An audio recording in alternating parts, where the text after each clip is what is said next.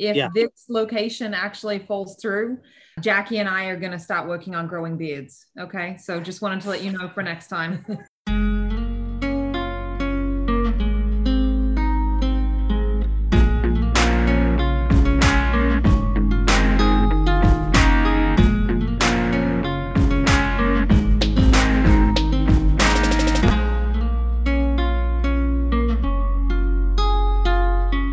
Megan, when you talked about the budget, the professional opinion of cost that you develop, is there a way that you can sort of back in from what we know we have to spend, what our budget already is, and say, okay, you've got X amount of dollars.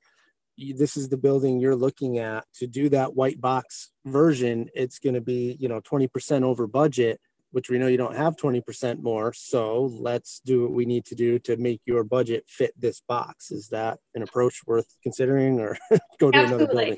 Yeah, what you're referring to is called value engineering, essentially. And we're very familiar with doing it to work with our clients. It's making the space work for you. So in business, and I hope I don't ruin this because I'm going to send it to my boss later to listen, but he has the three pinnacles. He likes to say you have your needs, your wants, and your must-haves. Mm-hmm. So if you give us your must-haves, your needs, and your wants, we'll tier those and we'll put them into your space based on, obviously the must-haves go mm-hmm. first, and then the needs, and then the wants. And if you have, X amount of dollars, we'll design that space for you, providing as many of those things as possible, but keeping in mind your budget. So if you want a water feature and a pool for the cats to swim in, it's going to be $50,000 more. We're not gonna design that into your space. Right. But if one of your needs, if one of your must-haves is the grooming room, we're gonna focus on how we can make that into the space that you're looking at the most cost-effective way. So one of the ways that we do that is by working with the franchisor at that level to understand how, we can design the brand to fit that space. So if we're going in and, the bathroom is right when you walk in the door, and the landlord isn't really providing a lot of TI dollars or free rent, and you don't want to invest it, we'll design the entryway maybe just by putting something around that so that the bathroom is in a space that makes sense, and, just making it a tweak to the floor plan that you probably originally saw in your head. Mm-hmm. But that's what, our goal is with partnering with brands. We work with, franchisees like both of you all the time, where it's your first time. You could be first-time business owners. You're investing a lot of your own money. A lot of times it's the retirement account. And we are very cognizant of that. We're not here to, charge all of the money that you have just to open it. We understand that, this is your livelihood, and, it's money isn't unending. So we take that into account all the time. And that's where the partnership at the franchisor level works, because you don't want to have just a franchisor that says, you must do all of this, and you have to, you have to put in a new ceiling and new floors regardless. You want somebody who's going to work with you and communicate both, with the project manager and the construction and the contractor, to understand that you can use what's existing to make your space the best space possible for Happy Cat Hotels, but also in, your budget.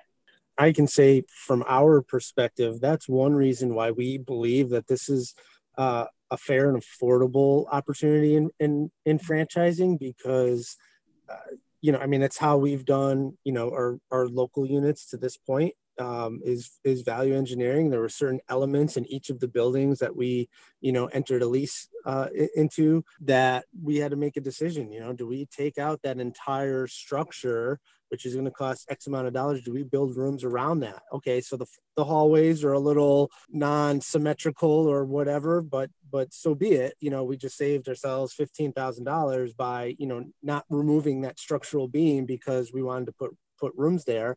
And that's totally fine from a brand perspective. Like, we're open and we want to be able to do that. I think it's important. Each little Happy Cat hotel, while maintaining certain brand standards, call it the must-haves and the needs, it's also going to allow for a certain level of customization and sort of a unique feel from each other unit that's out there. It has that homey, cozy feel to it. And like, we're all about that. We just want it to be comfortable for the franchisees, for the customers, and of course the guests.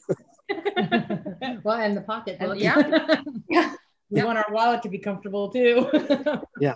So I want to be respectful of everyone's time, especially Megan, who took time out of her busy day to sit down with us. I really appreciate it. But I did want to just leave the floor open if anybody had any other questions for Megan or Megan for us, vice versa, whatever, and we can cover that and then wrap this up. I don't have any questions. Yeah. No, Megan did such an amazing job. I wrote down a ton of notes about how everything actually works so that I know with my handy dandy notebook. Yeah, no, I'm good. Yeah, it's going to be helpful to have somebody to help us figure this out once we navigate. Find a place. Yeah, help us navigate it once we find a place. We'll see how this place is today, and double check that they are on board with our concept. Yeah. And once again, the landlord is, according to Judy, super excited.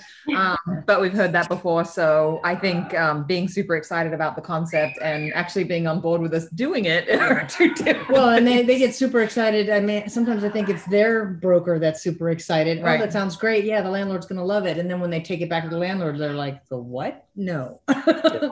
Yeah. The pet industry is booming, and Exactly. the landlords that aren't seeing it are just not understanding. Maybe you think, maybe you're right with them being dog people or not understanding, but the pet industry just across the board is booming. And this is a unique situation because I think, there's a lot of market saturation out there with dog kennels and, canine play units. And so you're kind of at the ground floor of, cats need grooming. We have friends who have, those long, what are they called? The very long haired cats. The Persian. Persian. Yes, I was and he would have to be like sedated to get his hair cut and everything. And, you can't just take care of that at the house. So, and I mean, I have enough cats of my own to understand how much they take in. So, it's a great opportunity, and I just hope you guys don't get too frustrated with the site selection. We won't. I mean, the thing is that both of us work in the pet industry right now. So we run retail pet locations and we see it day in and day out. And honestly, like every single day now, I hear people ask me, do you know where I can take my cats to be boarded? Do you know a cat groomer? And I'm like, oh, yeah. I do. I get 2 or 3 calls a week at my store for cat grooming. And I refer them to our friend who runs a mobile cat grooming thing right now. Let me take your number down. Yeah. Like, I will call you in a couple of months. Yeah, let me call you in a couple of months because I know of one that's going to open. But yeah, I can't help them. And it's so frustrating to get those calls and not be able to help anybody right now. And they want it, now before the holidays or whatever. But I mean, they are going to need it again in the future.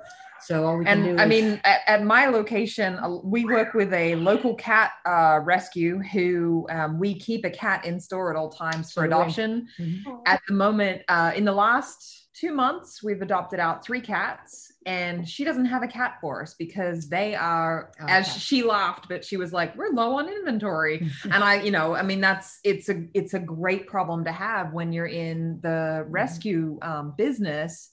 Well, it's a good problem and a bad problem, I guess. But the fact that people are adopting so many animals and they are going to need grooming and they are going to need, when they do start traveling, they're going to. Yeah, I was going to say that these people they're all adopting cats because they're all home all the time. But when they do start their normal life up again, or like, I travel for work all the time, and in normal times, my wife works a long day at the office. So there's not always somebody available to take care of all the pets. So the services are needed and they're there. The pet industry is definitely something that, is growing. And like I said, I don't think there's a lot of cat focused businesses out there, and there's a lot of cat people. So you're filling a hole, and landlords should see that is an opportunity for them and for you.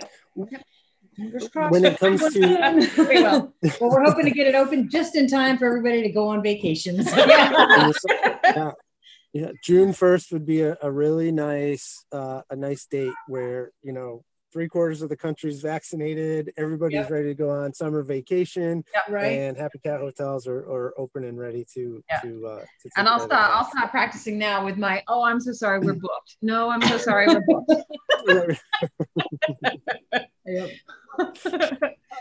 Megan, when it comes to the lease negotiations, do you find in general, COVID might be a completely different story, but that there are certain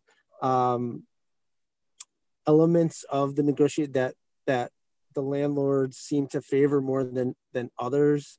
Like, what I mean is are triple nets typically more flexible negotiating point than they seem to have been to this point? Is it length of term? Do they like seeing 5-year, 10-year?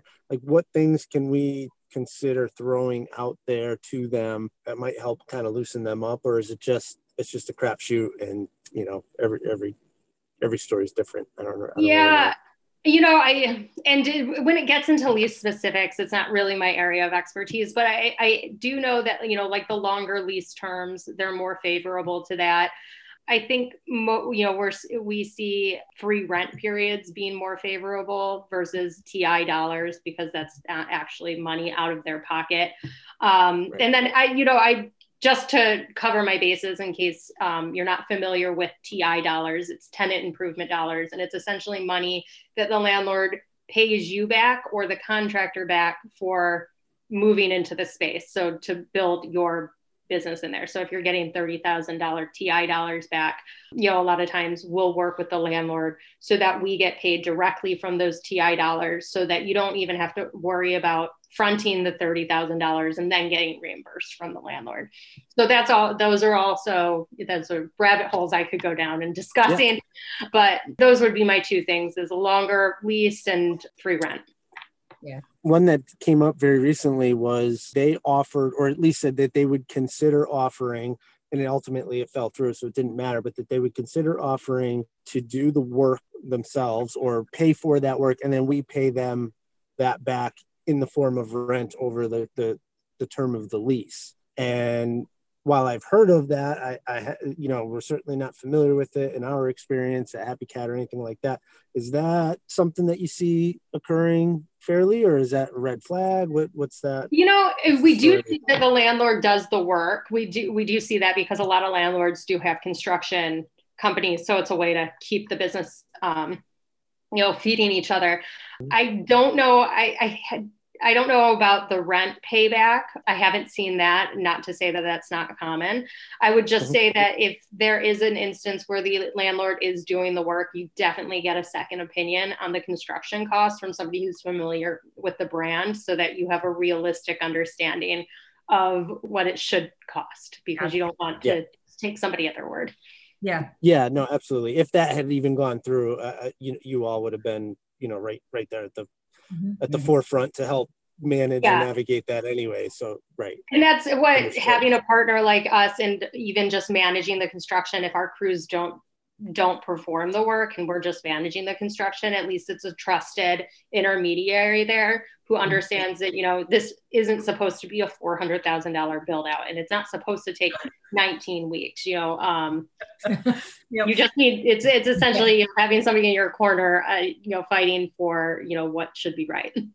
And you guys have people in our area as well, so you'll be able to work in the DC metro area?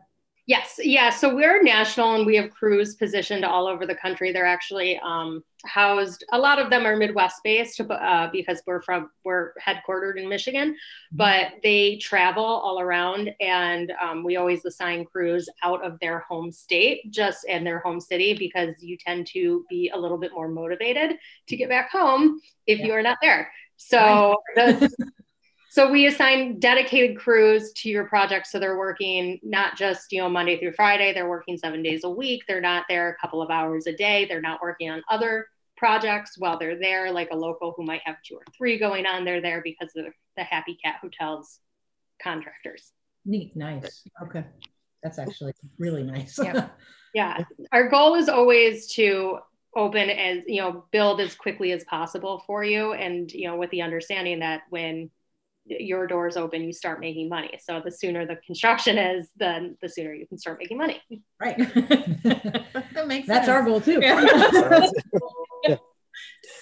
Well, this was awesome. Thank you, Megan, so much for joining us. We would love to have you back. I mean, we have a long road ahead of us between, again, site selection, leases, construction, architecture, everything, all the way through grand opening. And so if you wouldn't mind, I won't put you on the spot on air, but if you wouldn't mind joining us in the future, we would love to have you. I don't know about this being your first podcast. You did quite well. So I'm sure I'm going to cringe when I listen back to it. I mean, I'm a professional podcast listener, so. Yes. Exactly. You'll definitely cringe. Yeah. Just because that's the nature of hearing your own voice. You're like, oh my gosh, I sound nasally. Why can we edit that out? Well, the Midwestern in me, you know? Yeah. Yep. So thank you again, and have a great series of holidays. And, we'll certainly be in touch throughout the rest of the process and talk soon. Yeah. Thank you so much. It was so nice to meet you both. Feel free, Chris has my contact. So Chris, feel free to give them my contact information. Call me with any questions. I know a lot of times, we've passed an hour already. And, so you get off and you're like, shoot, I should have asked that. So you have my cell, call me anytime. I'm here whenever you need me. Awesome. Okay. Thank you. Bye-bye. Bye, Megan. Hey, Leanne and Jackie, you got another couple minutes? Yeah. Couple minutes, yeah. Just going to point out real quick, if this location actually falls through, Jackie and I are going to start working on growing beards. Okay. So just wanted to let you know for next time. This is we call it the playoff beard. Okay.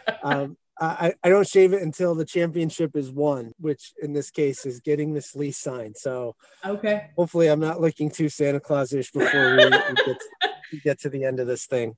So just two things I wanted to touch quickly. I know you're going out to look at that property. Number one, I know we talked about it, and then I think we got sidetracked because Spicer's came along, but she had just said something, maybe you go back after a month or so, and re-engage with the landlord who said no previously. Do we have any interest in going back to Vienna again? We were talking about that today. Guy with the double. I brought that up and I was like, what about Vienna? Vienna was a little on the higher end, finances wise. Wasn't it $30 it was $30 a square foot. Yeah. So it was a little more pricey. Yeah. Okay. But we were still, when we were looking at it, we were thinking it was going to work. So I'm not sure. Yeah, I'd have to look and see what all was involved with that. But I do know we would definitely need work with air conditioning and things like that. Yeah, no, I talked about Vienna too, because it was in a prime location. She sent us another one that goes back to Chantilly near Dulles Airport. It's just in an industrial park that it's like an office complex, I guess.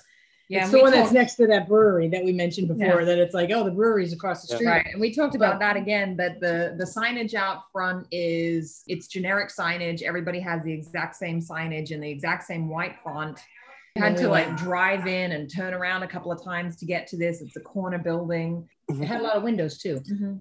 Yeah, that is something that, I mean, I can't say it's a deal breaker, but that signage, because we're in such an unknown entity right now, signage is a big deal. Even if we're not on a main drag, like Wheeler versus being on Duke, right? Like Wheeler is fine as long as we can get our colors, get our logo, get, something so that from what they saw on the website with our logo, click, oh, that must be it. Okay. Just, and when it's all that uniform, they're all standard signage for all the businesses in there and it's all uniform. It makes it hard just to have any character. You know what I mean? Yeah. For me, those two things, the signage and the fact that it took a while to actually find the building itself, those were deal breakers for me. The space itself on the inside was awesome. The outside was not. All right. You know what? I'm going to put together an email that you all and Judy can use if you think it's appropriate for some of these landlords who probably can't visualize it. Think what they think about a cat hotel or whatever. I mean, you grab whatever from our YouTube page. We've got, stuff on there, but link to the virtual tour so they can take a look and walk through and see what a cat hotel looks like. Maybe that's scaring them away. I don't know. I would think in our experience, they've seen it. They've come down and seen it and wow, this is really neat. I'm excited for this. I had no idea. This is yeah, you know, like No, they can see I think that would be immensely helpful. And we will also mention a duty today about the grooming side of things, pretty much doubling during COVID. Like, yes, the boarding side of things has definitely dropped back, but grooming has continued to increase exponentially during COVID. People still need to have their animals groomed.